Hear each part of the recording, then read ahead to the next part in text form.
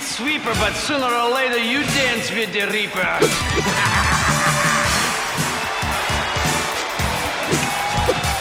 Get down with your bed, sir.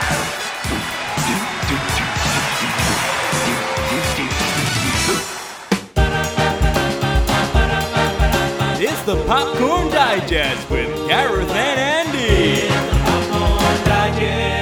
Hello and welcome to Popcorn Digest, the podcast about the films you love and some you don't.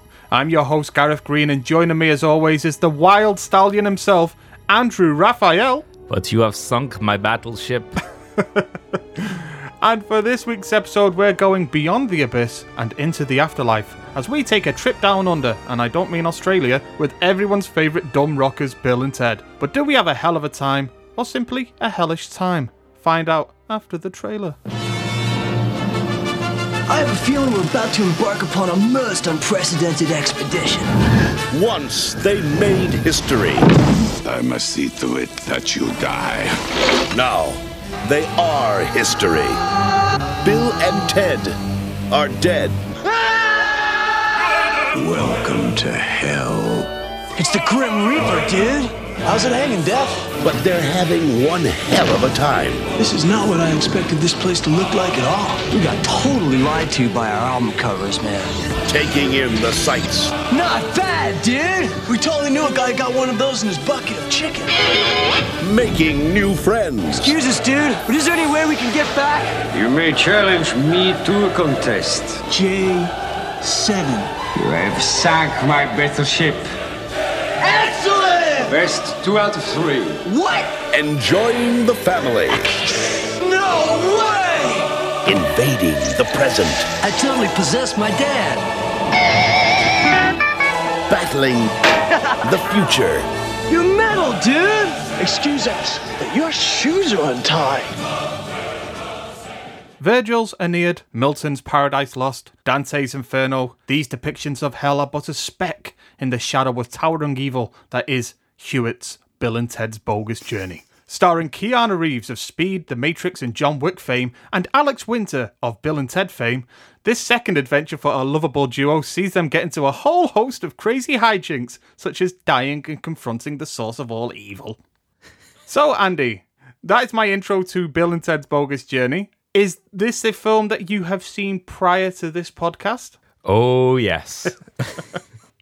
Yeah, we clearly picked this one because at the Yeah. time of recording, Bill and Ted, I forgot what the third one's called, Bill and Ted's Face the Music. Face the Music, that was it. Bill and Ted Face the Music is supposed to be coming out around the time that we're supposed to release this episode, but with the current situation, who knows? I think it's been pushed back to the 28th.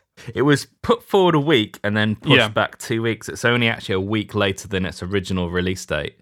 I think because the release date fell on the same day, well, hopeful release of Tenet. So they decided to push it back another week. Mm-hmm. But it actually was, I think, only a week later than the original one anyway. So it's been moved around the schedules a bit, as have all films at this time. Yeah. It will remain to be seen if this film does come out when we when we release this episode. Well, yeah, so either this episode is very well placed to coincide with the release of Bill and Ted Face the Music. Yeah. Otherwise, it'll be about 6 months beforehand. Or a year. So it's more of a nice little primer on the journey towards Bill and Ted. Yeah. And I will say as well, Bill and Ted's Bogus Journey, I think this is one that we agreed on very early on when we first started Best Forgotten Movies. This was one that we wanted to do. We both, I think from our conversations before, have very similar relationships with this film. It's like, I will say this was my introduction to Bill and Ted, was Bogus Journey, more so than Excellent Adventure ever. Mm-hmm. So I've been very eager to get into this film because I, in many ways, no spoilers here, but I kind of really enjoyed this probably more than Excellent Adventure. Yeah, I think this was on our original list, and it was originally scheduled for our limited series in 2018. Yes. But we never got round to it. I think it was scheduled to be at episode 6 or 7, and we only got as far as 3, so we didn't get around to it. So but this is a film which I have a very long relationship with. In fact, it goes all the way back to the release of the film itself, because I've no idea why, but this is one of the very first films I ever saw at the cinema. So this is where your cinematic journey began. This is its inception. Yeah. This is where your conscious memory of cinema begins here. A lot of people say things like Jurassic Park was the film that opened the door to me. Oh, what was it for you? Oh no, it was Jaws or Star Wars. For you, it's Bill and Ted's Bogus Journey. Yeah. I can think of no better film. It explains a lot as well. Yeah, and I'm pretty sure this is the first non-Disney film that I saw at the cinema, because I don't think it's the very first film I saw at the cinema, but I'm pretty sure I saw Rescuers Down Under at the cinema. Yeah. I saw Beauty and the Beast at the cinema. They're definitely the earliest, and this is within that. Yeah. I'm not quite sure when it came out in the UK. I know it came out July 91 in the States, but I'm not sure whether there was a delay, as there was usually. Yeah, back then there used to be much more of a delay for films being released in the UK to America. I mean, it's not so bad now, but at some points it could be 6-month difference. So I'm not sure whether I saw it late 91 or early 92. I'll have to do a little bit more digging to see when the actual release was. Yeah. Now, I remember going to see the, not to get into the stats and facts now, but I know that 101 Dalmatians was released around about the same time as Bill and Ted's Bogus Journey, the re-release of 101 Dalmatians. And I remember going to see that film at the cinema for that re-release. So 91, I would have been about 5 years old. Yeah. Yeah. So yeah, it seems like we have a lot to talk about today as well. It goes back very long. I wouldn't say that with me, my first watching of Bill and Ted's Bogus Journey was when it was released on VHS, and my uncle, who was very much, and he still very much is a rocker of that era. It was his VHS, and me and my brothers nicked it off him, and I think we've still got it now. So that was my first introduction to Bill and Ted. And it was with this film, and I didn't actually see Excellent Adventure until years later. Oh, that's same for me. This is the one I always return to. If I've got a hankering to watch Bill and Ted, it's Bogus Journey that I watch. Well, it's a strange film for me, because I say that I saw this film at the cinema, but in actual fact, I only saw the first half hour at the cinema. All right, what happened? This is the only film where I have ran out of the theatre due to being so frightened by it. I do not know what possessed my parents deciding to take me to see this film, because again, I was only 4 years old.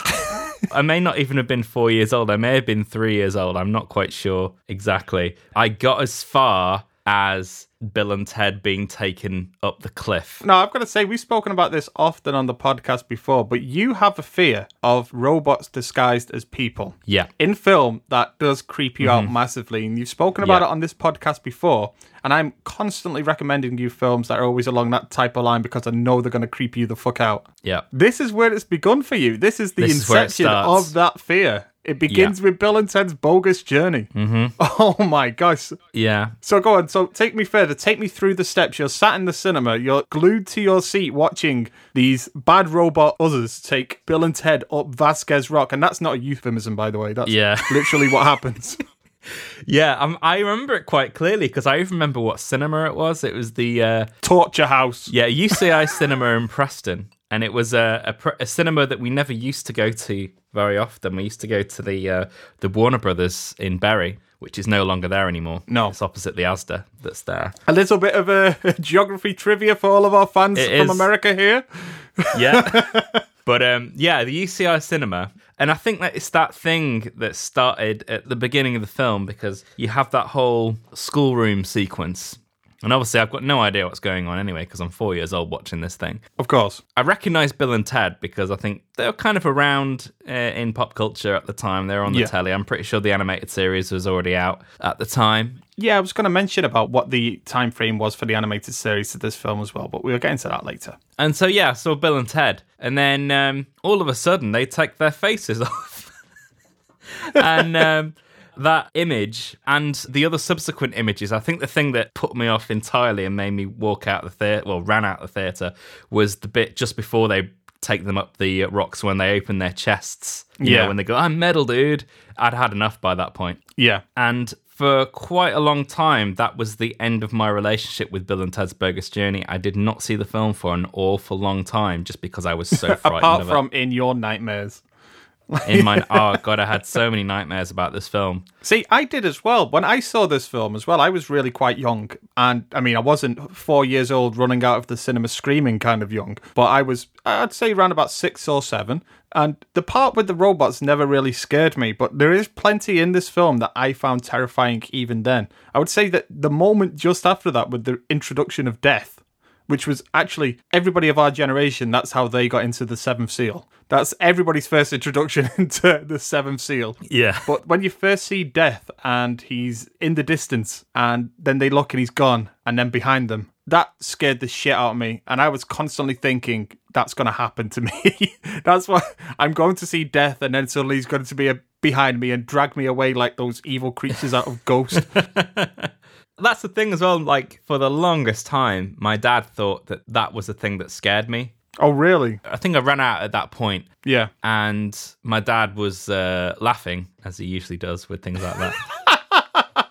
But for the longest time, he thought that I was scared of the Grim Reaper, which did not bother me whatsoever. It was these android Bill and Ted things that kept showing you their parts that was absolutely terrifying for me. Yeah. So, and you probably got out early as well because they lean into that throughout the entire film. Oh, yeah. And I think it was a good 5-7 years until I saw it again, I think. And even then I had to close my eyes at the bits where they showed their robot bits. That reminds me of me with Terminator 2. I saw Terminator 2 very shortly after it came out and I cried like a baby at the end of the film when Arnold Schwarzenegger died, when the T-800 went into the liquid metal. Yeah. And I think up until I was about 10 years old, I'd watch Terminator 2 all the way through and then just get up and leave the room when it got to the point where you go into the molten metal.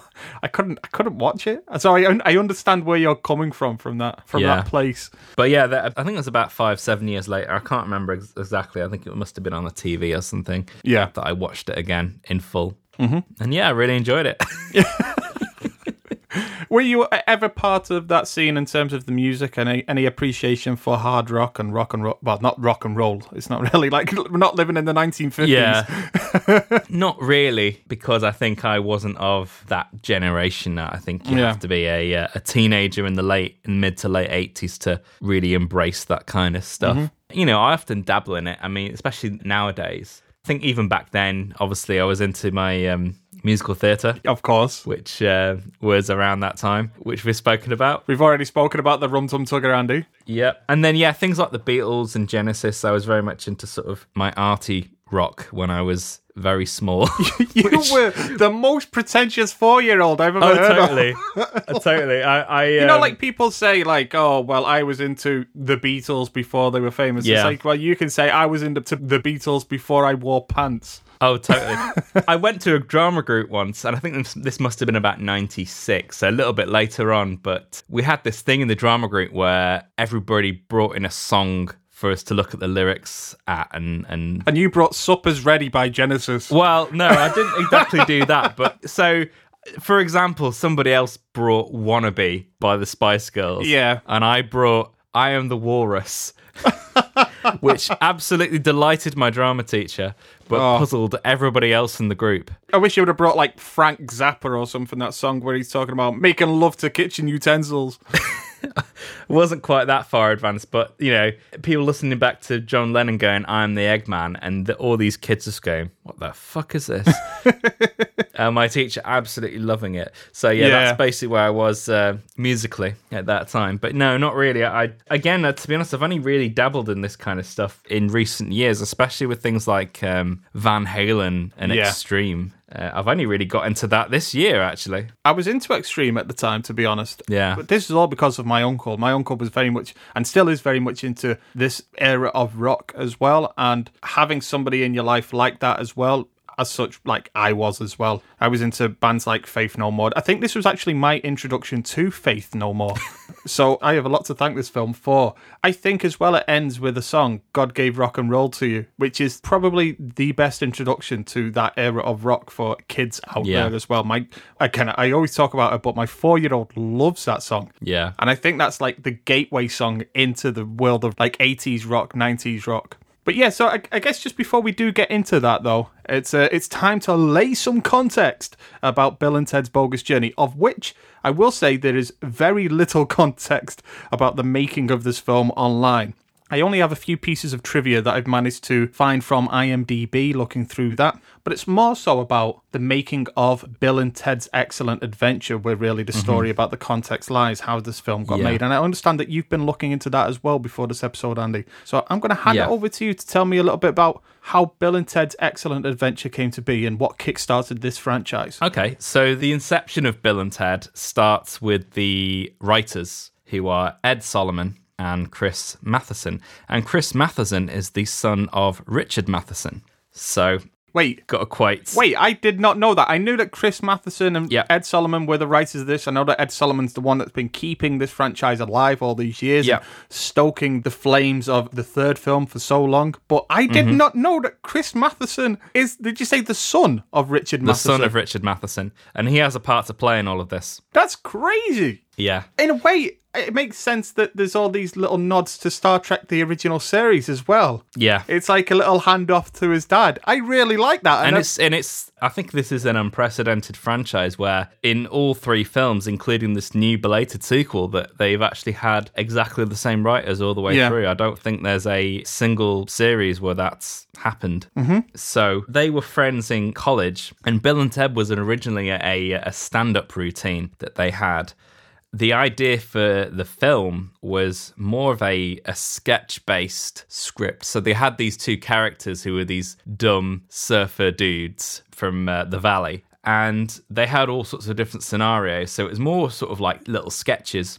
And one of the sketches involved the concept of time travel and getting historical figures and taking them out for a school project. And it was, in fact, Richard Matheson that suggested that they make an entire film out of this idea. So, in a way, we have Richard Matheson to thank for Bill and Ted's Excellent Adventure. Wow, it's weird that you actually say that it was born out of a series of sketches, because one of the notes that I actually wrote whilst watching Bogus Journey was that there's a few scenes that work in that film that are just amazing sketches in and of themselves. Yeah. Particularly the one in which Death challenges them to a series of games, which honestly you can take wholesale out of that film and it is just a wonderful sketch that works in its own right. Yeah. So this script was originally picked up in early 87 by Dino De Laurentiis, our old friend, and it was given to I think he was first-time director as well, Stephen Herrick. Yeah.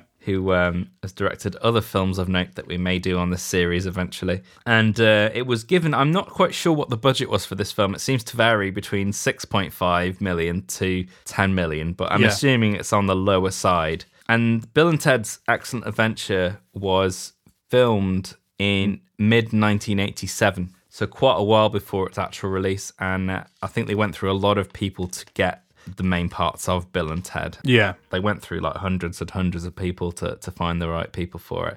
But yeah, it was filmed, I think, in Arizona, actually, the first one, in mid-1987, and it was planned for a 1988 release. Yeah. But DEG, which is the Dino De Laurentiis Entertainment Group, they fell into heavy debt in late 87. Yeah. And actually filed for bankruptcy the following year. So they had to shop the film around to other distributors, and this proved to be initially quite difficult because investors were very confused as to the subject matter and lead characters that were involved in the film. They didn't believe that people actually talked like this in real life.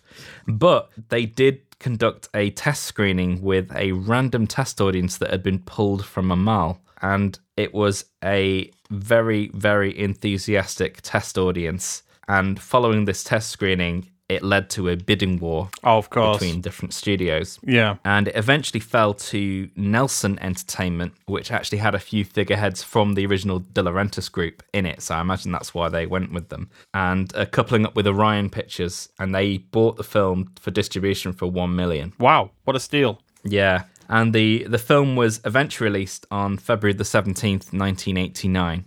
and was a considerable hit. It made $40.4 million. Yes. Based on probably a sub $10 million budget. Which is remarkable, really. I do think it tapped into the zeitgeist about, like, I think of the culture back then, the around rock. And I also think it does something a little bit different than films that normally predict, like, heavy metal heads. What I like about this, and what I'm going to get into, is that Bill and Ted are largely unfalteringly wholesome as individuals. Yeah. And I think that is actually, like, the opposite of how these type of characters are normally portrayed, which is why it makes them so endearing as well. This is at a time when the rocker and the goth and all that type of thing was becoming to be seen as the outsider, and America was beginning to treat them as such. But I actually think that it's the wholesomeness of these characters that really makes them shine through. Yeah, and I think it was the relative uniqueness of the whole setup, really. Like, I don't think there's anything you can really compare it to, because the thing is with Bill and Ted, it often gets lumped in with teen/stoner comedies. Yeah. When in fact it's not really got much to do with any of those. No. And the thing is, as well, as much as I love it, it gets roped in with things like Wayne's World, and they just don't have many similarities at all, apart from the overall sort of general aesthetics of the main characters, but it's still quite separated. Yeah.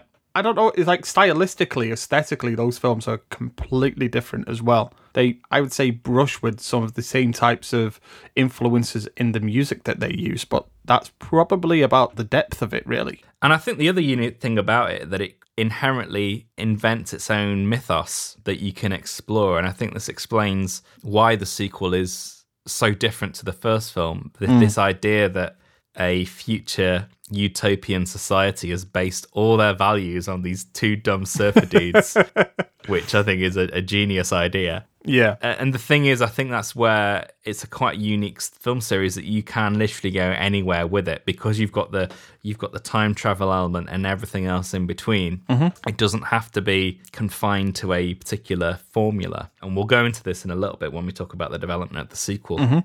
Yeah, so it's quite a big hit. And I think the animated TV series is greenlit shortly afterwards, and that comes out in 1990. Yeah, I remember the animated TV series. There was that, and there was also the Back to the Future TV series that I have intertwined in my mind. Strangely, I remember the Bill and Ted one more. I do actually remember seeing that on TV. I remember the Back to the Future one more, weirdly enough, but I've got like images from both just stuck up there. But yeah, I remember specific episodes of the Back to the Future one. And strangely, it's only 2 seasons, and actually each season was actually undertaken by a different production company. But for the first season, the characters of Bill and Ted are actually voiced by Alex Winter and Keanu Reeves. And it wasn't until they did the second series, which was, I think, done by a different production company, who had their eyes on making a live-action version of the series.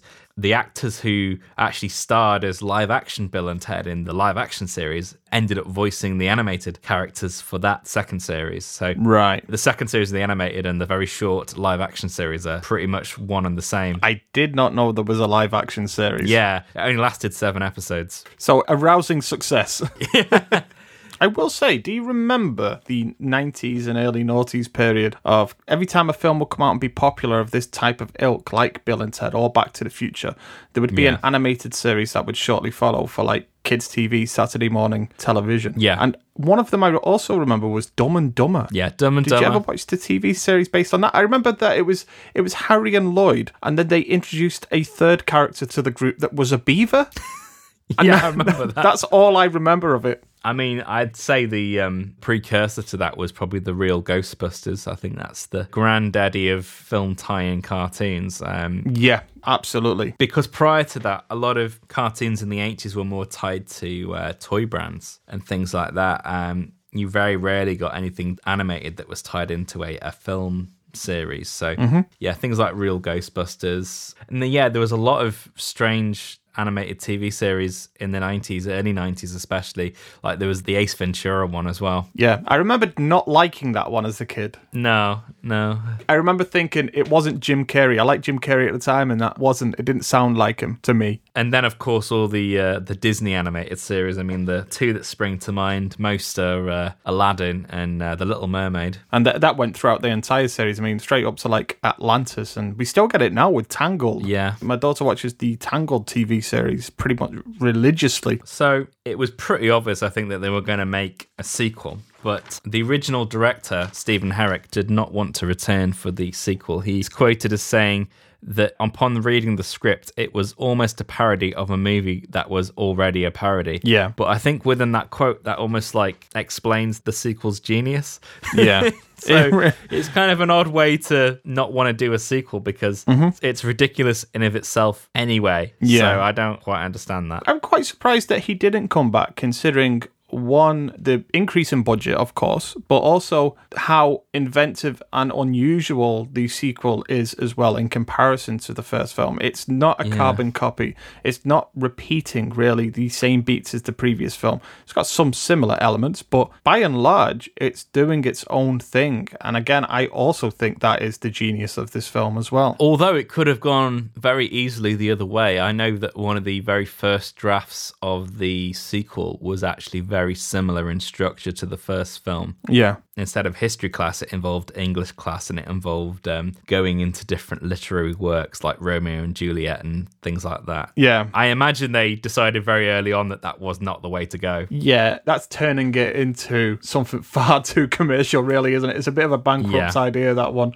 We can do a film for every class. Yeah, pretty much. I think they obviously decided very early on that the scope for this was much bigger than that. Yeah. And so the final shooting draft was called Bill and Ted Go to Hell. And I think it was filmed with that title. And it kept that title for quite a long time before they changed it to Bogus Journey, which is why there's no mention of it being a bogus journey in the film.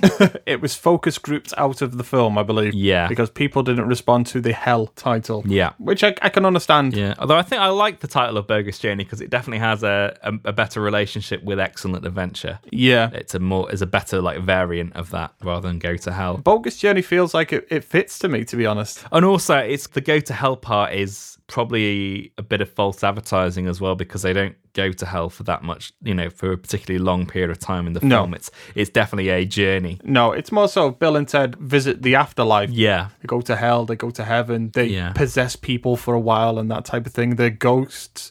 It managed to do a lot, I think, as well in that time. Yeah. And once again, Bill and Ted is never free and it's never far away from financial issues. Yeah. So Orion, who had bankrolled the sequel, they were on the verge of bankruptcy months before release, and they ended up selling off a lot of films around this period, which is strange considering how much of a hit Silence of the Lambs had been. Yeah. Orion didn't last very much longer after this, I don't think, but they sold off a lot of films. The 80s cocaine days were over, Andy. Yeah. That's what it was. But Canon Films has folded, and Orion is next. Miraculously, they actually kept hold of Bill and Ted 2 because they actually had absolute faith in it. So this is a film that Orion very much liked, and it does feel very much an Orion film. Yes, it does, yeah. In terms of its creativity and outlandishness. Yeah, so the original director, Stephen Herrick, doesn't return for this film, and they get a new director called Peter Hewitt, who is a British director. Yes. And this is his feature directorial debut. He'd been to the National Film and Television School. Yeah. And he'd made a short film called The Candy Show, which had won a BAFTA award. So following this win, he moved to America and sought his fortune. And this was the first feature film that he directed. So what you're telling me is this was the first step towards Garfield the movie. To be honest, I'd say Garfield is unrepresentative of his style, actually. Yeah, I wouldn't say that his filmography is like it's got an untold amount of gems buried in it. But you've still got films like The Borrowers that I quite enjoy as well. Yeah. Visually inventive as well. I'd say they're almost like twins because they are stylistically quite similar.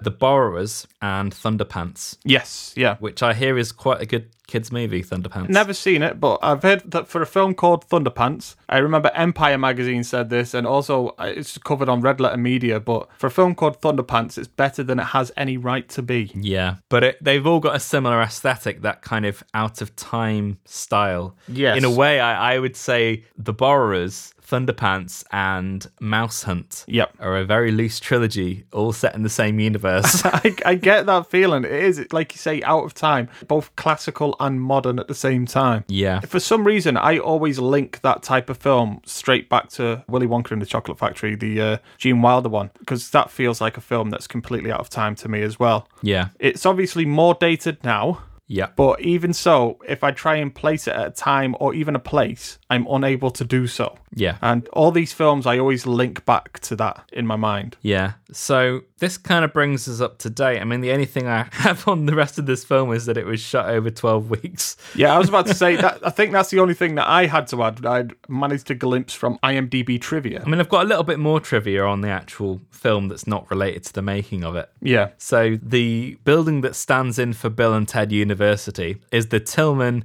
Water Reclamation Plant in Van Nuys, California.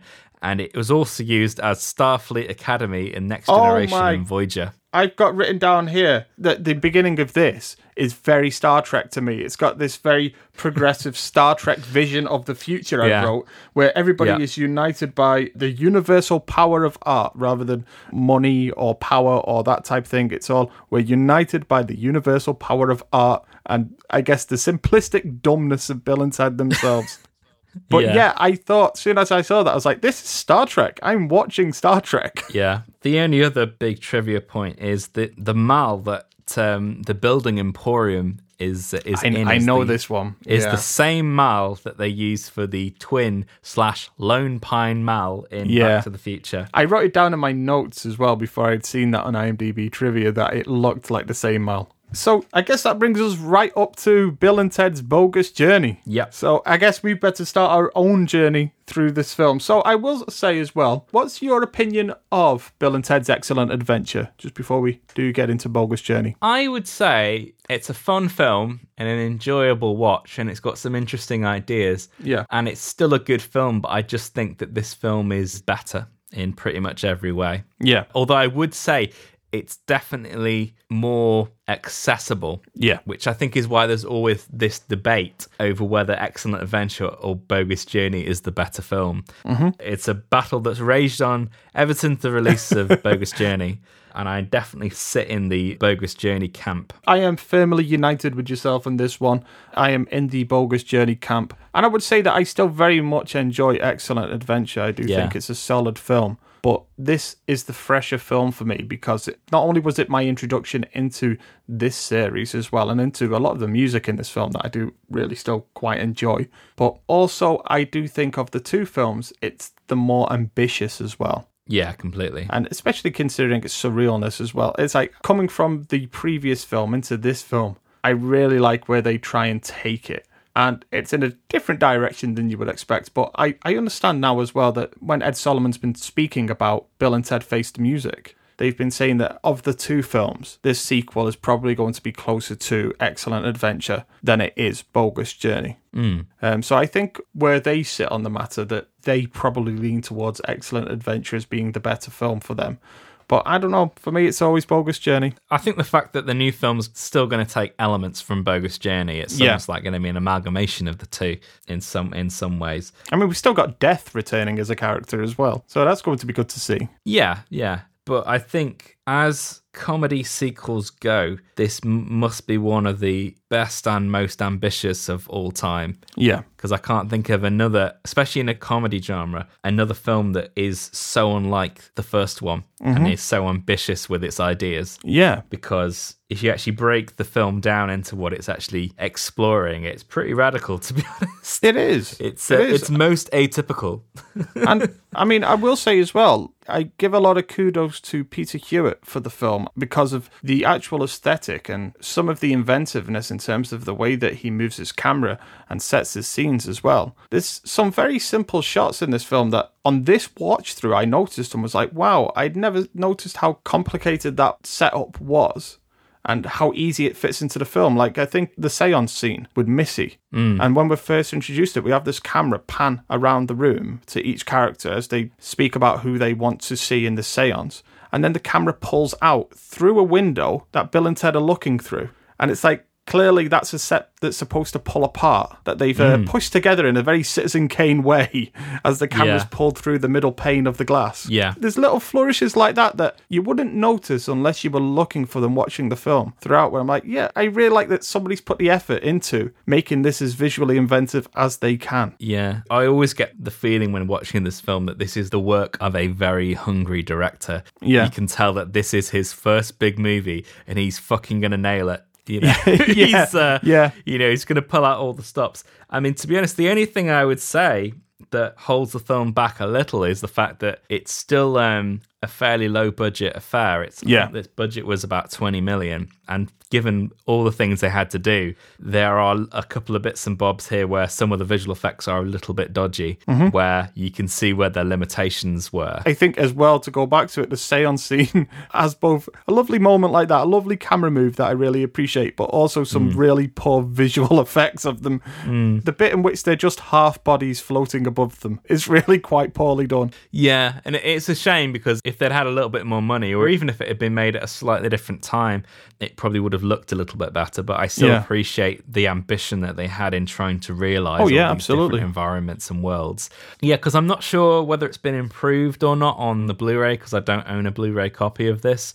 I've only got a very old DVD copy, but I did notice that most of the optical shots, the film goes very, very grainy. Yeah. Even so, I can forgive it because it's doing so much right. Yeah. And even if it doesn't actually work every single time, I appreciate that it's striving to do all these ambitious things. I mean, looking at the film with a critical eye this time as well, I did bring up a few things that do stick out to me now as well. And despite how progressive I think Bill and Ted are and their vision of the future is, and I mean, it's very 90s. It's a very 90s vision of the future, let's say. Yeah. But the whole idea of everybody's united by their love of music and art and that type of thing, like, wonderful. That's very Star Trek. That'd fit right into some episode of The Next Generation in the original series. But there's also some very antiquated word usages used in this film as well. The F word gets thrown out a couple of times as well, which feels very noticeable now. That it didn't when I was a kid, but now, it really sticks out to me. Yeah. Especially from characters that are as wholesome as Bill and Ted in a very dumb way. Yeah, I guess in that way, you just have to view it as a product of its time.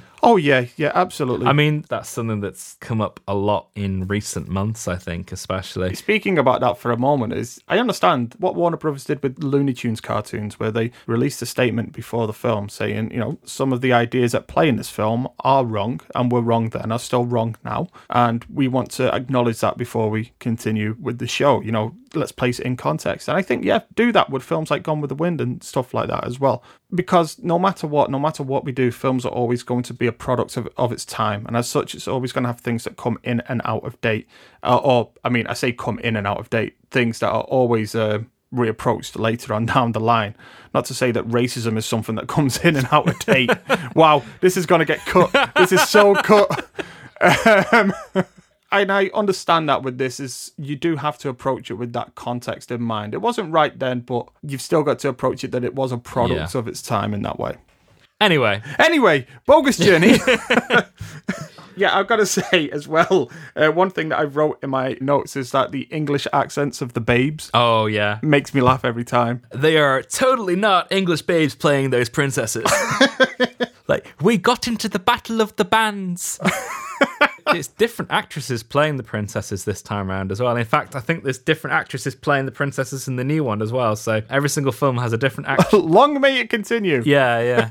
But it does make me laugh that they're so obviously not English.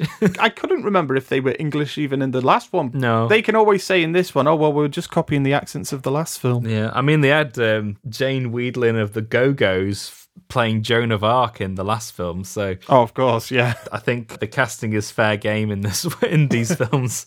Yeah, I guess where to begin with Bill and Ted's Bogus Journey is the main question.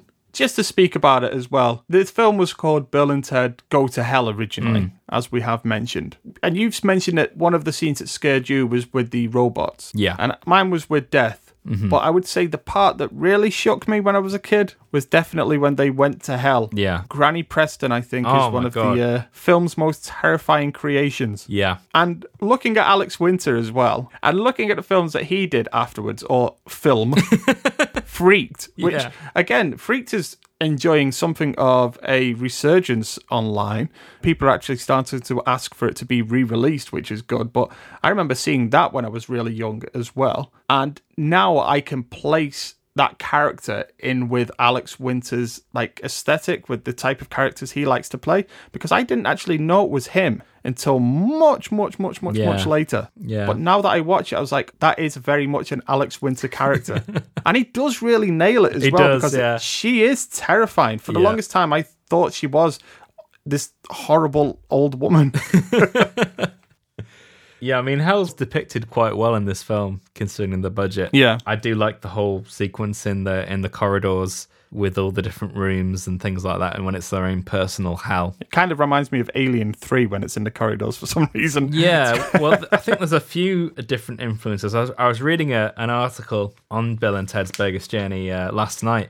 It name-checked a few different films in its depiction of hell. I think one of the big ones that it mentioned was, obviously the overall plot is very much influenced by The Terminator. Yeah. Which is obviously another Orion film. And then you've got elements of The Seventh Seal, which we've discussed before, with the character of death. And there, especially within these hell scenes, you've got like, Hellraiser. Of course, Is quite an obvious influence. And the Cabinet of Dr. Caligari as well. I've actually written down as one of the things that I really appreciate about this film for the visual aesthetic, for what Peter Hewitt brings to the film.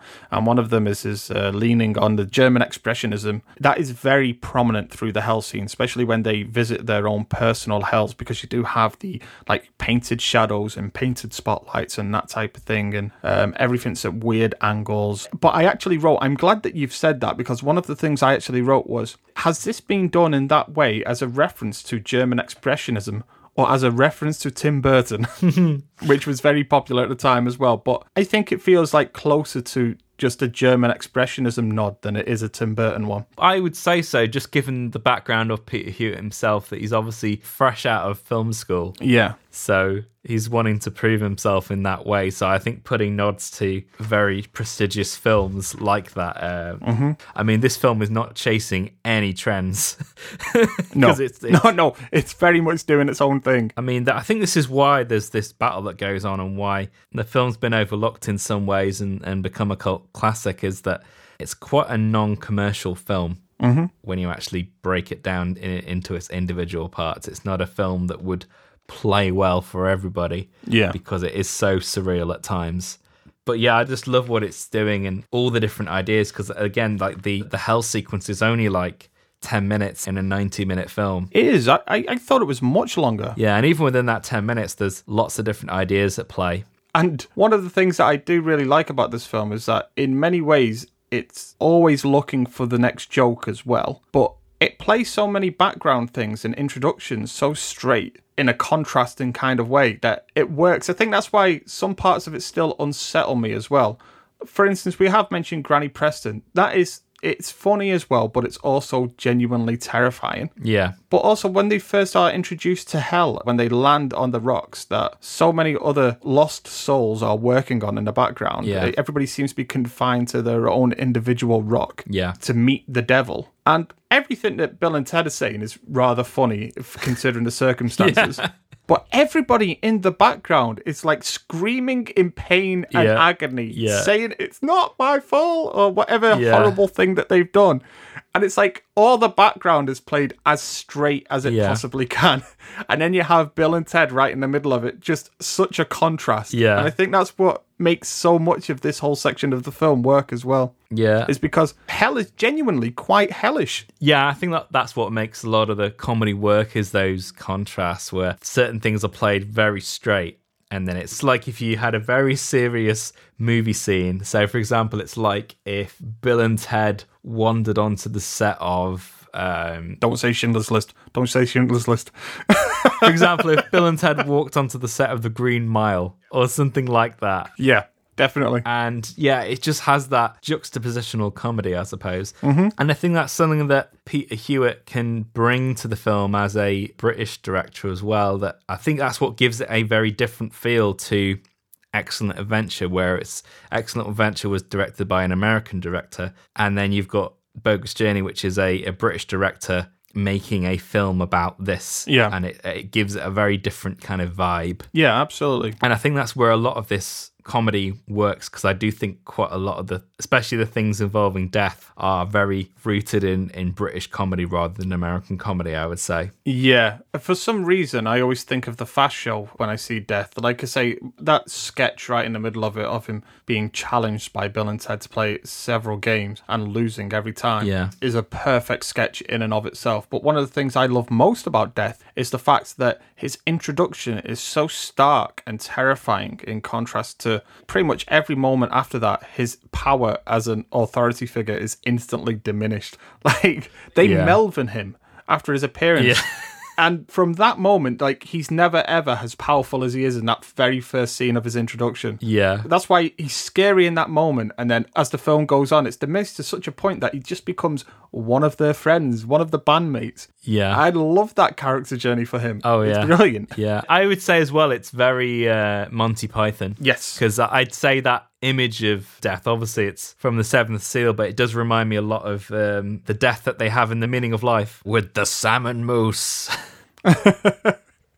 It does remind me a little bit of that as well. But what is it about the Seventh Seal in the 90s that these films, that maybe not for kids, but for young people, teenagers and that, like this and Last Action Hero, what is it with them making very overt references to the Seventh Seal? Why all of a sudden did films start doing that?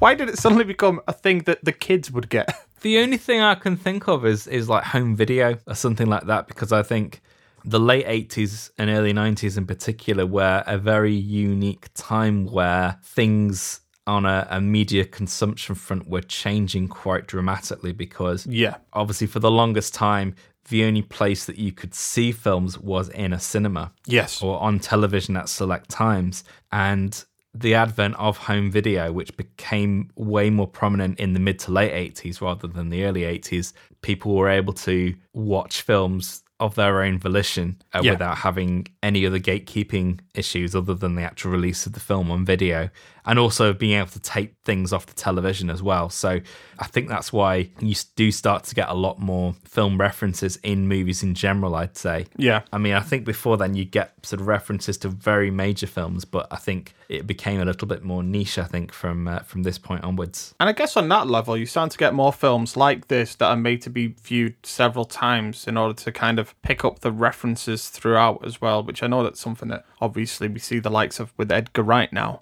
where their kind of style flourishes because the home market is especially a thing now. Yeah. Because you can watch those films over and over again at your own content and pick out the points that you've never noticed before. I guess without the home video market, I'm not saying that we wouldn't have films like that, but they wouldn't be as easily to digest. Yeah, I guess in many ways, this is the beginning of that as well, in the likes of films like Bill and Ted. Yeah, I get the feeling that this was made for multiple rewatches as well. Yeah. Because there's always things I pick up on that's new every single time I watch it. Yeah, the thing that I picked on this time was the thing that made us realise that the people, the little family at the end that are watching their TV, makes me realise they're English, is that they keep their Marmite next to the television. Like, I love those. That made me laugh. I love those bits as well. That's when you can tell that it's actually a British director sort of showing a British family, because I often find when American or non-English directors do it, they always get it wrong. Yeah. Well, I love the bit when they're clapping at the end and you've got William Sadler there in a dual role saying, quite good. And like, that's Britishness distilled to a single line. They've literally just saved humanity from doom. Yeah. From all of our music from being ripped away from us and living in just abject misery. And our English response is, yeah, that was quite good. Well done. Yeah, it was all right, that, wasn't it? Oh, good. Oh, now on to work. Not too bad. Yeah. I mean, oh God, I don't even know where to start with this film because there's so much in it that it's kind of bursting at the seams, really. I'm genuinely flabbergasted as how they can fit so much into a 90-minute film, because we've not even talked about the story. No, we've kind of just talked about random sections of the film because I honestly don't know where to start. There's so much about this film, but yeah, let's lay some information about the story. I'll hand it over to you. Yeah, so the basic story is that we start the film in the future. which is very similar to how Excellent Adventure starts, because that also starts in the future times. It's something like the 2400s or 2600s or something like that. Yeah, and I'd say rather unusually, we are introduced first to our principal villain, who is Denomulus, Chuck Denomulus. Which is Ed Solomon backwards. Yeah. Chuck Denomulus. I know, I absolutely love the revelation at the end, because they do this whole cliche with George Carlin's character, Rufus, saying, my old teacher, and they do that cliche, my old master. And it just turns out he was his gym teacher and a sit-up champion. I've got to say as well, Joss Ackland is brilliant in this role. Apparently, it's great. He only did this film for a bet. As a bet, yeah. Honestly. And he also, Joss Ackland, everybody knows from his most famous line, diplomatic immunity. Okay. Yeah, sorry. I'll let you continue. So, yeah, he's with his Gimp Mask Brigade. I know, for people that want to get rid of, rock music, they look like they would fit right in with some kind of goth cult. Oh, totally. I think that's almost like the joke, though, isn't it? It's like... Oh, absolutely. He's trying to overthrow this society, but he's just as self-centered as anyone else. I love the book that he gives out. The Greatest Man in History book that he has. Yeah, so the general idea is that this Denomulus character is going to hijack a time-traveling phone booth, which was established in the first film, and created autonomous robots of Bill and Ted. Your nightmare fuel. Yeah, my nightmare fuel. And he's going to send those back in time to disrupt events. So this is the second key event in Bill and Ted's life following the history test. This is the Battle of the Bands. And he's going to send this robot Bill and Ted back to kill Bill and Ted and change the course of history. Yeah. And that is the crux of the plot. That is it. Yeah, that's what begins us on our journey. It's still got the time-traveling element. They keep that. This is what I was mentioning earlier, that they still keep the time-traveling element. And it's almost set up in a way that you think that it's going to be a film with more time-traveling elements included. But we actually find out rather quickly that the journey that these characters are going on is one that involves the spiritual world rather than the physical one. There's a bit of fun time travel hijinks towards the end, but yeah, the time travel is very much a minimal element in the film. I actually think, as you mentioned, there is some hijinks at the end, but it's done in a smarter way because it's done without really anybody ever actually time traveling on screen. Yeah. It's more than just having a battle of talking about time traveling. In fact, that whole time travel hijinks at the end, where they say, if I prevail, I'll go back in time and add this cage and add this sandbag and gun and everything. For a film series that's so heavily influenced by Doctor Who, right down to the phone booth, there's a spoof episode of Doctor Who that was produced in the late 90s, which is a comic relief. Is this the Joanna Lumley one? Yeah, it's Doctor Who and the Curse of Fatal Death with Rowan Atkinson and Jonathan Pryce playing the Master. And it's a Moffat as well. Yeah, it's a Moffat script, yeah. And pretty much half the episode is devoted to this idea that they'll go back in time. And basically the idea with that one is that they go back in time and bribe the architect of this building that they're in to add different doors and trapdoors, and they keep adding them at all times, and it's really funny. But yeah, I'm pretty sure that this did it first.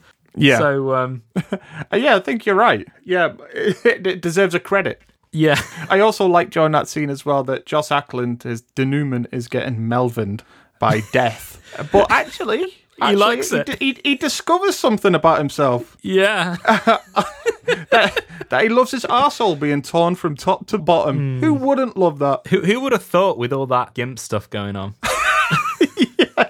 All that bondage gear. And I like the way that it's actually dealt with, where it's like, oh, actually. He gets Melvin. It's like, oh, pain, actually. Yeah, all right. Can you imagine that being a thing, though? That being your kink? Oh, yeah. Can you just really drag my undies right up? That's what needed to happen all along. Yeah. None of this would have happened if he'd been Melvined at the start. No, he just had to be true with himself. Yeah. That's all. But yeah, so I did read some information about deleted scenes going right back to the beginning. Yeah. That the evil robot Uzzers were actually supposed to be a little bit more violent in the original film. I think when they captured the babes, one of them was supposed to punch one of the babes, according to the really? The notes. Yeah, and there was supposed to be more hijinks involving these suits that they were wearing. At one point in the film, they were supposed to be disguised as each other, like they were wearing their skin over the separate models. Oh, right, okay. I don't know to what purpose, but in a couple of shots in the film, you can still see it. But I wasn't able to notice it this time around. Well, I'd have to go back and rewatch it, I think, to see. Yeah. I mean, I know both films were pared down. I know the original edit of Excellent Adventure ran to 2 hours, 25 minutes. And there was whole sequences and subplots and things that they cut out of the film. Like there's something apparently on the British VHS, there's a clip of a prom night where the Bill and Ted take the princesses to the prom. Yeah. And that whole sequence has been cut out of the film. And I know in this film, there's a whole sequence where the evil robot Uzzes replicate all the nightmare scenes from hell, and Bill and Ted have to overcome them. Yes, I did read about that. I do think I understand the purpose to get a film down to 90 minutes as well. A film of this ilk. But also, I understand that with comedy as well, it's one of the few genres, I would say, where its longest form is not always its best. It's a film that is as often worked out in the editing bay as it is on the script, because you're editing to timing, and sometimes things don't play out the way that you expected them to compared to how they played out on the page and that type of thing. So I understand that with comedy, especially with like you've got a script that's supposed to be jokes every minute, that there's going to be a lot of chaff that falls to the wayside. There's going to be stuff that doesn't work, and it's not right for us to view that stuff. But I do think that scene, when I read about it, I was like, now that I know it, there is an arc in that film that's just missing now with that conclusion. And it does seem strange to me as well. I'd say as a minus point for the film, and I'm not sure whether it's supposed to take place at that particular moment in the film. Yeah. But I do feel like the robot Evil Bill and Ted are defeated rather easily by the good robot Uzzes in the concept. And I'm not sure whether that whole sequence was meant to take place around that area or not. Those evil robot Uzzes is downright suicidal because they welcome their death with such ease. They're like, they show their chins as well. And like, yeah. There's no fight whatsoever. It's just the appearance of the good robots turn up and then their heads get knocked off. That's it. They just go, catch you later, Bill and Ted. I mean, it's a very minor point because, to be honest, it's a comedy film at the end of the day, and it's completely ridiculous by that point anyway, so it doesn't really matter. And you still get all the stuff with the Anomalous afterwards, which is quite fun. Yeah. So it's by and by, but I think there are a couple of bits and bobs there that are missing. Yeah. But yeah, the thing I really like at the beginning of the film, which I think is an amazing gag, is the conceit of Missy. When they have that party, they have that line is like, I can't believe your mom divorced your dad and married mine. and you just got that shot of Bill's dad just crying, looking disheveled. It's hilarious. It's just one shot in the film as well, and it's great. Yeah. Actually, speaking of the dads as well, I actually really like Ted's dad in this film when he's possessed by... Yeah. He really embodies Keanu Reeves really quite well. Yeah. Hal Landon Jr., that's his name. Whereas I would say the impression is so good that the other guy doing Bill is not hitting it at all. And not it's like, whatsoever. I was going to mention, that's an unfortunate side effect of his performance. Yeah. Although that is the dude from Total Recall. It is, yeah. And I think Arachnophobia. Yeah, Roy Brocksmith. Yeah, he's forever ingrained in my mind from Total Recall and Arachnophobia. For those not in the know, he is the guy that tries to tempt Arnold Schwarzenegger out of his dream. Yes, that's the one. Yeah. I think that scene's actually really good. It's got a great gag as well with... throughout Bill and Ted series, you've got the air guitar, but I love like the Santana type plucking guitar that he has. But I always think about the guitar. Can everybody else hear that? I don't know, because I love the fact that the robots do it as well. Because it's objectively shown. It's never from a subjective point of view. It's an objective point that they always reveal that this. It seems like other people can hear it. Yeah, but I think that how Landon thing works so well is that the character that he's playing is such an emotionally muted and staunch character that when he goes into doing the Ted stuff, it's just like, whoa, that's a completely different person. Yeah, it is. It works so well. And it's a shame that the other guy just can't get to that level, because it would have been even funnier if the other guy got into the same headspace, so to speak. Yeah. I got to talk as well about our lead pairing, Alex Winter and Keanu Reeves. Yeah. Keanu Reeves obviously has gotten throughout his career quite a lot of criticism for always playing Ted-like characters that are always a little bit whoa. Yeah. To the point that he's often been described as wooden. But I've always found Keanu Reeves rather endearing as well. He's not exactly Daniel Day-Lewis. Yeah. And in a strange way, I always find Ted to be one of Keanu Reeves's more animated roles. Yeah. As well, because he so often plays it very, very wooden. Yeah. I mean, even as Neo, he's much more straight and serious than he is doing Ted or something like that. I mean, incredibly so. You've got things like The Day the Earth Stood Still as well, which are very wooden. That's it. I think it works for The Matrix so well because he's our way into the film. It's like that Luke Skywalker thing where he is the person that we're able to project ourselves onto as an introduction into this world. However, in something like The Day the Earth Stood Still, that doesn't have that type of element on its side, so it comes across as a lot more just frozen and emotionless. And the less said about Bram Stoker's Dracula, the better. Oh no, I want to do a whole episode about that. Just on, not even the accent. I want to do it on his curtains because that hairstyle something else. Some serious curtains in that film. But yeah, I'm pretty sure around this time he was not enjoying doing Bill and Ted. I'm pretty sure I've seen behind the scenes footage of him being an absolute dick on set. Oh, really? I think he had a problem with being Ted. Yeah. At this point, I feel like for the longest time he did not want to be known as the guy who played Ted. He had this vision of his gravestone saying Keanu Reeves played Ted. Yeah. And I think it took until The Matrix for that image to go away. And for him to kind of reconcile with it as well, I guess. We hear about that happening with many actors as well. We've spoken about it on this podcast before about Steve Coogan as well, I think. He was somebody that really kind of revolted against the idea of being Alan Partridge for so long that in the end he just kind of accepted it. And because of that, he's enjoyed this new resurgence of his career as well. And I wouldn't say the same is going to happen with Keanu Reeves because he's never really been away. He's kind of enjoyed a resurgence since John Wick was a breakthrough hit again. I would say the thing that made me realise that he's definitely put that feeling to bed is that when they announced that they were actually going to actually film Bill and Ted 3, which had been on the cards for many, many years and we thought it would never happen.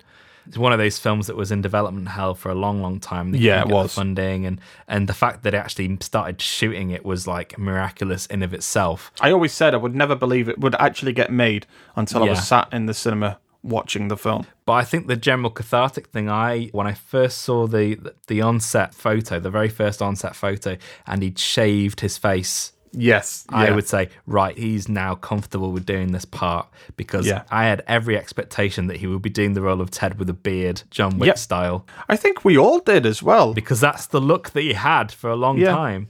And the fact that he shaved his face, that it felt very cathartic that, he's now comfortable with playing that role. Yeah, he's making a statement. It's not just going to be like, he's not going to just look like he does in John Wick or anything like that. Because, it's an effort to grow a beard sometimes, depending on who you are. But, so there's a statement to be made. The fact that he's shaved and he said that, this character, it's a different character. It's not just something that I'm doing on the side while I do my other films, like Matrix 4 and John Wick 7, 8, 9, 10. It's like, this is just as important to me. Yeah. I do like Keanu Reeves as well. I always have done. I do find him really quite endearing. And again, it's all about getting him for the right role, the right part. But he has a lot of charisma, I think, as well, that shines through. And he's just very affable. But also, Alex Winter is someone that I don't think has ever really got the credit that he deserves. No. I think he's a really solid actor as well and really quite fun and comedic. And as mentioned, I saw Freaked when I was a kid and I always found that to be really quite wild.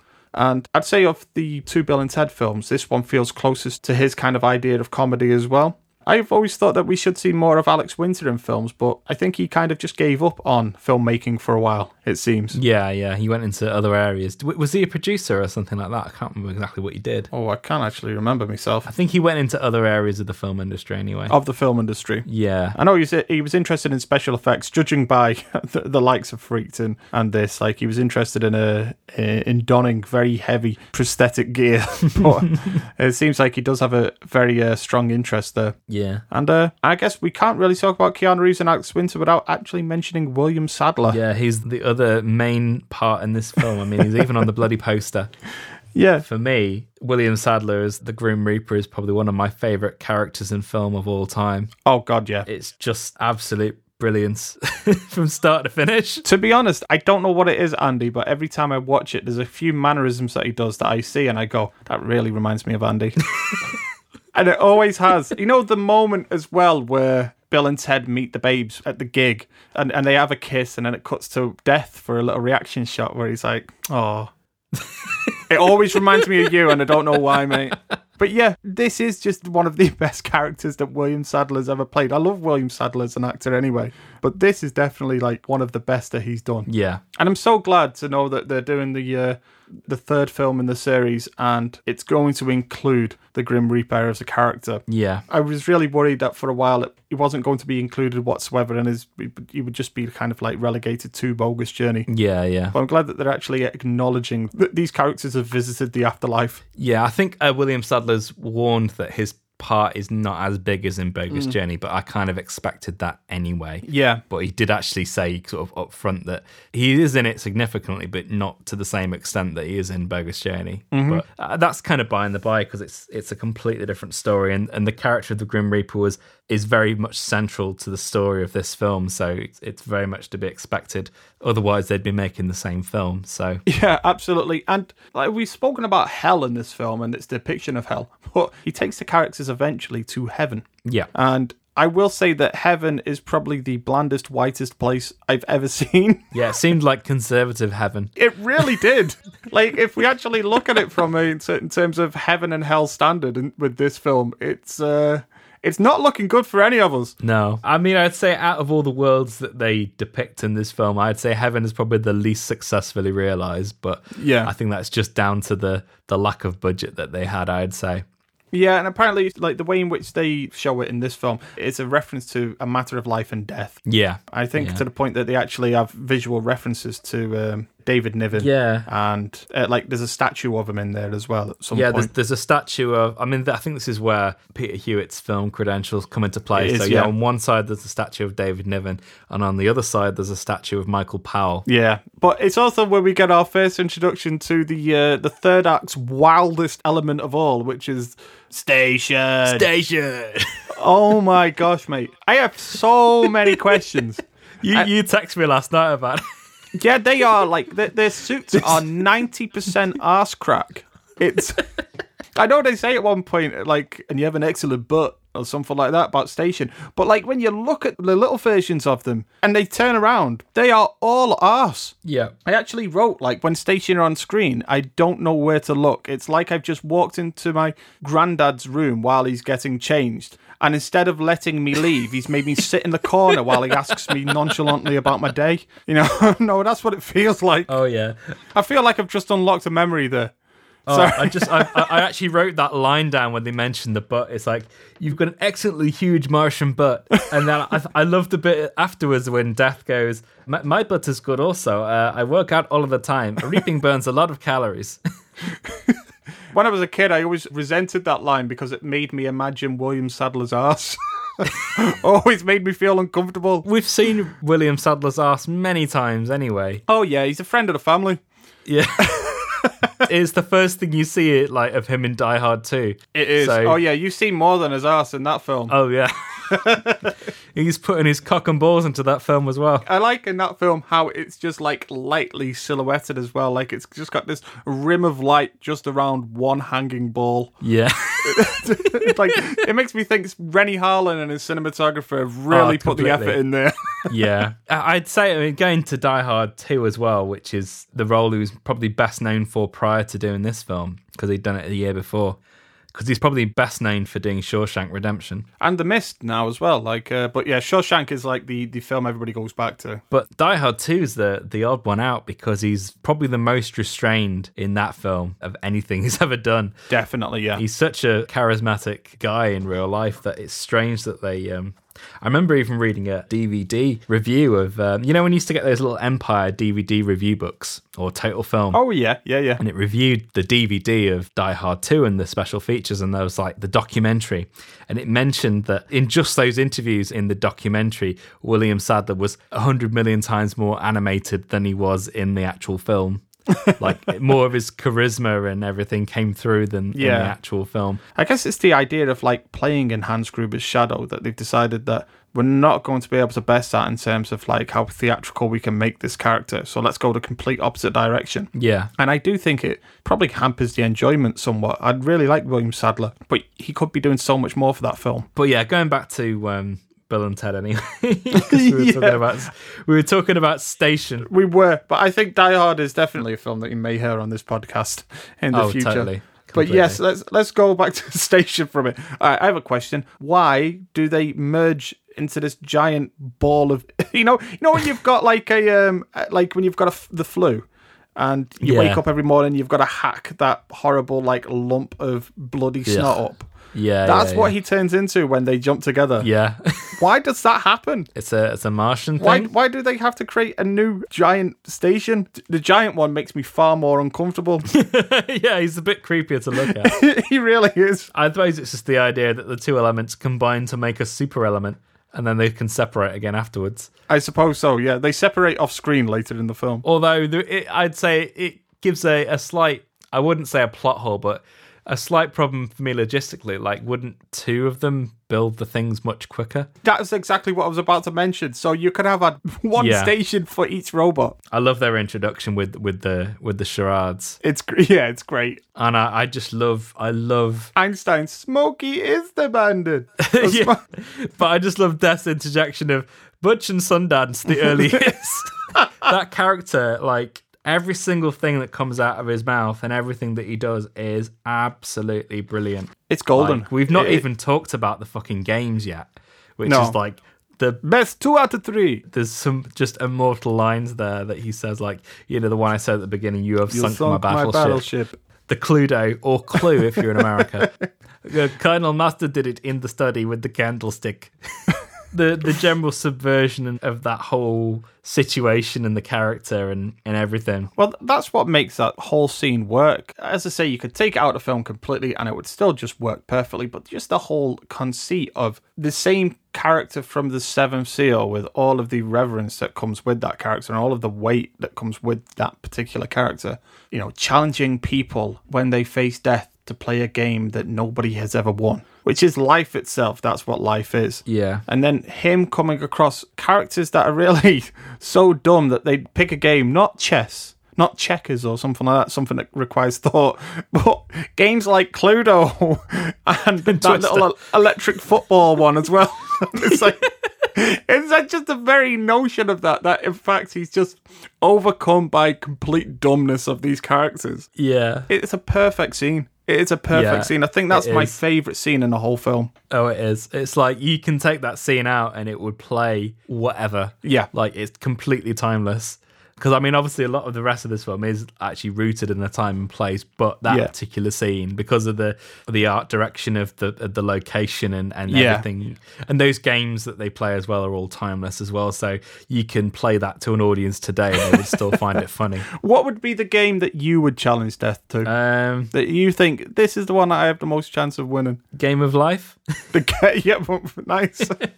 Hungry Hippos. I'm quite good at that. Hungry Hippos, there's a good shout. I'm trying to think what mine would be. I was about to say Mouse Hunt, but nobody's ever actually played that game, I don't think.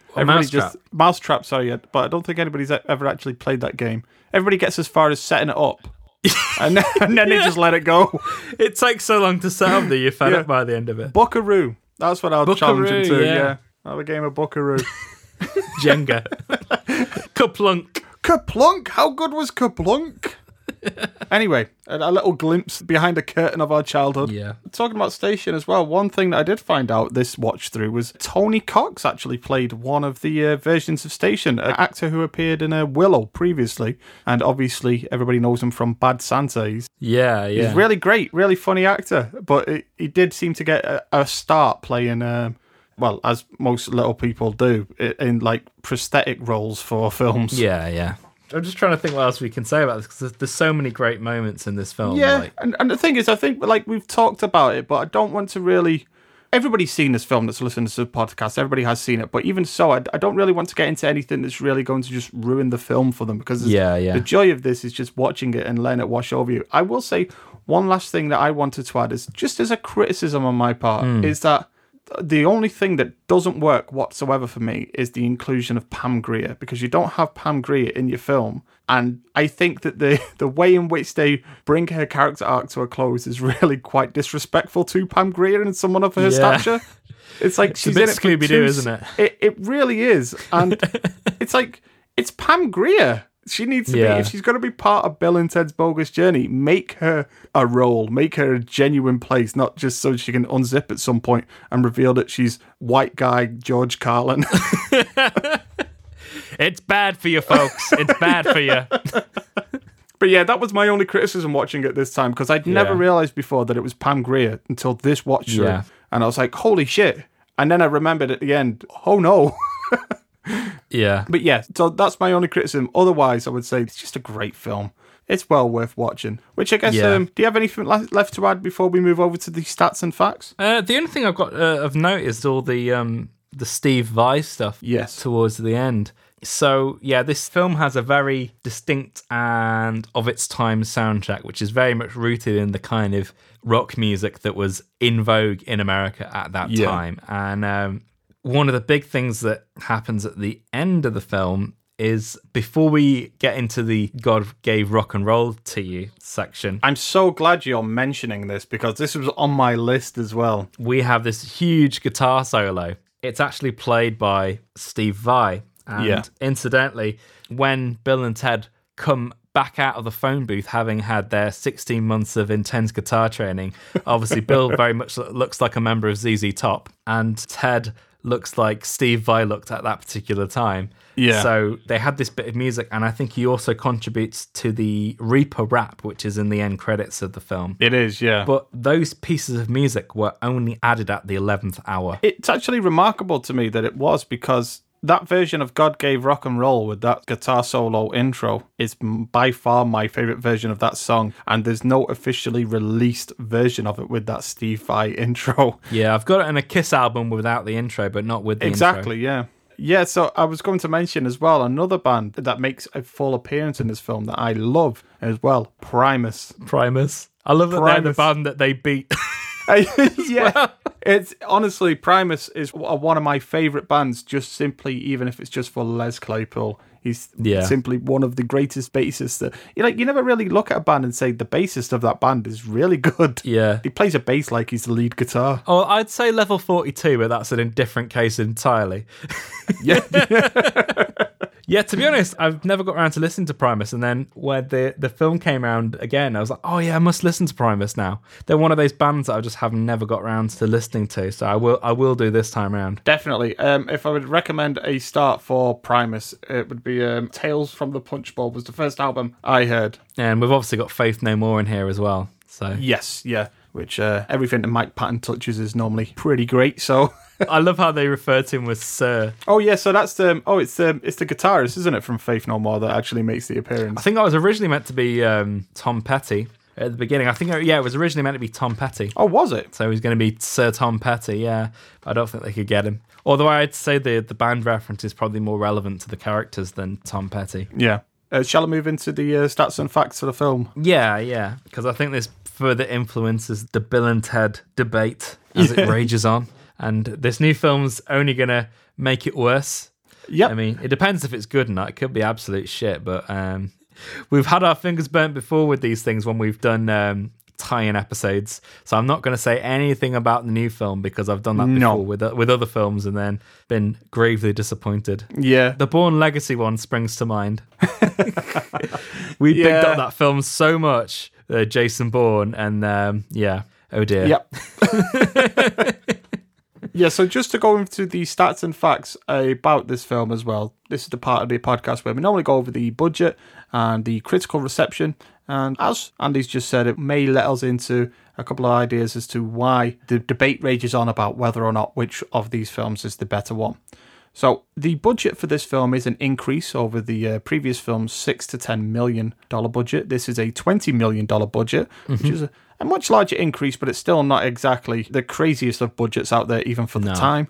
Terminator 2 had just been made for over $100 million as the first film, so that kind of sets your expectations as to what kind of film this is. Yeah. It's a sub-mid-budget level movie. And its opening weekend, it opened to number 2, and it opened with $10 million. Weekend notables, I would say, films that were released at the same time. You had Terminator 2, Judgment Day, in number 1. It was its third weekend with $14 million. And other films that were also released were 101 Dalmatians on a re-release, Boys in the Hood, Regarding Henry, Robin Hood, Prince of Thieves, Point Break, another Keanu Reeves film, Naked Gun 2.5, City Slickers, and Dying Young, a film that I have no desire to see. That's a very strong week. Incredibly so, yeah. Of films that have lasted for an awful long time. We very rarely get rosters that look like that. Terminator 2 is regarded as a classic now. You got 101 Dalmatians re-release. Regarding Henry, was that the J.J. Abrams film that he did before he became I'm sure it's a J.J. Abrams film that bombed. But yeah, Robin Hood, Prince of Thieves, Point Break, Naked Gun. Even Naked Gun 2.5 is still regarded as one of the better ones. Oh, yeah. And City Slickers. My God, that's a really strong weekend. Yeah. And the overall box office, I only have the information in regards to the North American box office. It came to $38 million overall, so just under what the previous film had made, which I think was around the 40+ million mark. Okay, and in regards to the critics, the Rotten Tomatoes score is at 54% with a 5.93 average rating. Just to set your expectations, Bill and Ted's Excellent Adventure also had a somewhat mixed reception at the time as well. And the consensus for this film is Bill and Ted's Bogus Journey has the same stars and cheerfully the same wacky sense of humour as its predecessor, but they prove a far less effective combination the second time round, which I disagree with wholeheartedly. Completely, yeah. I think it has the same stars, but I think the sense of humour is far different this time around and darker this time around. If you look at the Rotten Tomatoes score for Excellent Adventure, it's actually 80%. Yes, the information I was taking about how it was received was more so at the time, because judging by the Wikipedia page, I had a whole section say that it was a mixed reception for the film initially. It does seem like the first film, at least, has been reappraised. They were both mixed on release, but in terms of because obviously Rotten Tomatoes for these films is, I'd say, slightly irrelevant because it's so far removed from the original release, but even now they are quite polarized. Yes, and that is reflected in the audience score as well on Rotten Tomatoes. So even the audience score is 56%, which is a 3.41 out of 5 average rating, and the IMDb score is 6.3 out of 10. So yeah, this is it's like a middling response for a film that I actually think is top to bottom pretty damn solid. Yeah. With very few weak links. I would say that someone that's on our side, though, is Lloyd Bradley at Empire Magazine for our Critics' Choice review.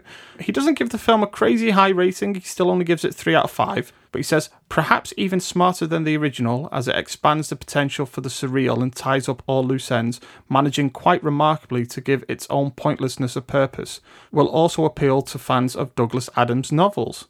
I really agree with that. Yeah. Completely. It's weird that it's a 3 out of 5 because that reads like a 4 out of 5 review to me. I read the review previously. It does, yeah. That's the information I have in regards to the stats and facts. So where does that leave us? I guess, as mentioned, I just want to go over once more. You mentioned something previously about the next film coming out. So we don't want to say what we think it's going to be. It could be good, it could be bad. But what's your feelings about Bill and Ted Face the Music, which could be out in a week's time or 7 years' time? Yeah. We might need a time machine to bloody see it. I don't know. I mean, I'm just quietly cautious with it because although it's got a lot of goodwill behind it and the original writers and everything, belated sequels are often a very tricky thing because we have to understand that the original Bill and Ted's were made and released very close to each other and are very much of their time and place. And trying to recreate that in a belated sequel is sometimes incredibly difficult. Yeah. So I am very much going to reserve judgment to when I eventually see it in 10 years' time. I'm of the same place. I'm quietly optimistic because I like the people that are involved in the film. Yeah. And I like the trailer. I like the trailer and I like the director that they've got on board. And I still think that they're doing something different with this film where Like the first one had them traveling through time, the second film had them traveling through the spiritual world, and in this one, we have them actually confronting themselves through time. It looks like there's some dimensional stuff going on there as well. Like alternate versions of Bill and Ted and stuff. I know that we've always had in previous ones that they see a version of themselves, whether it's them in the future or robot them, but they've never really like confronted the many different versions that they could possibly be, and that seems to be what this is leaning into a little bit. Yeah. I like that as a premise, but as with all these films where it's 20, 30 years later, it's best to always approach them with a touch of caution. But I'm quietly optimistic after seeing the trailer now. I think the one thing that's made me quietly optimistic is the fact that both Alex Winter and Keanu Reeves have liked the script for an awful long time, and the only reason it's out so late is that it's taken an awful long time to get the funding and everybody together to actually do it. It took Keanu Reeves becoming a star again. Yeah. And that was the moment when it all clicked, because for a period of time there, Keanu Reeves just wasn't as bankable as he was previously, and then John Wick came out, and suddenly he's a star again. It does seem like this is a film where he's cashing in his power to make. Yeah. That's what gives me hope as well for Keanu Reeves, as you mentioned. This film seems like it matters for him. Yeah. Okay, so that's our episode of Bill and Ted's Bogus Journey. I do hope you've enjoyed it. One thing I want to mention this time as well, though, is we're looking for more likes and subscriptions for our podcast as well. Maybe a couple of reviews if you really like what we're doing here. Maybe leave us a review on iTunes, because it really helps us grow as a podcast. But next week, we'll be moving from the hellish world of Bill and Ted's Bogus Journey to the hellish world of Birdemic. And also Hitchcock's The Birds. We're actually doing something of a double bill in many ways. So it's 2 beaks for the price of 1. I love how you mentioned Birdemic before The Birds. I thought I better, lead more strongly. Lead with a stronger film, and then go into, completely, yeah. I mean, anybody these days watching The Birds is going to think, oh, Birdemic ripoff. The Alfred Hitchcock, such a hack. In a world in which we have Birdemic, do we really need the birds? Yeah. Anyway. But until then, it's bye from myself. And bye from me. And I'm just going to end with eloquent words from the Grim Reaper. So, you might be a king or a little street sweeper, but sooner or later, you'll dance with the Reaper. Well, whatever you do, please don't die before the next episode. Oh, no. We need the listens. Thank you for listening.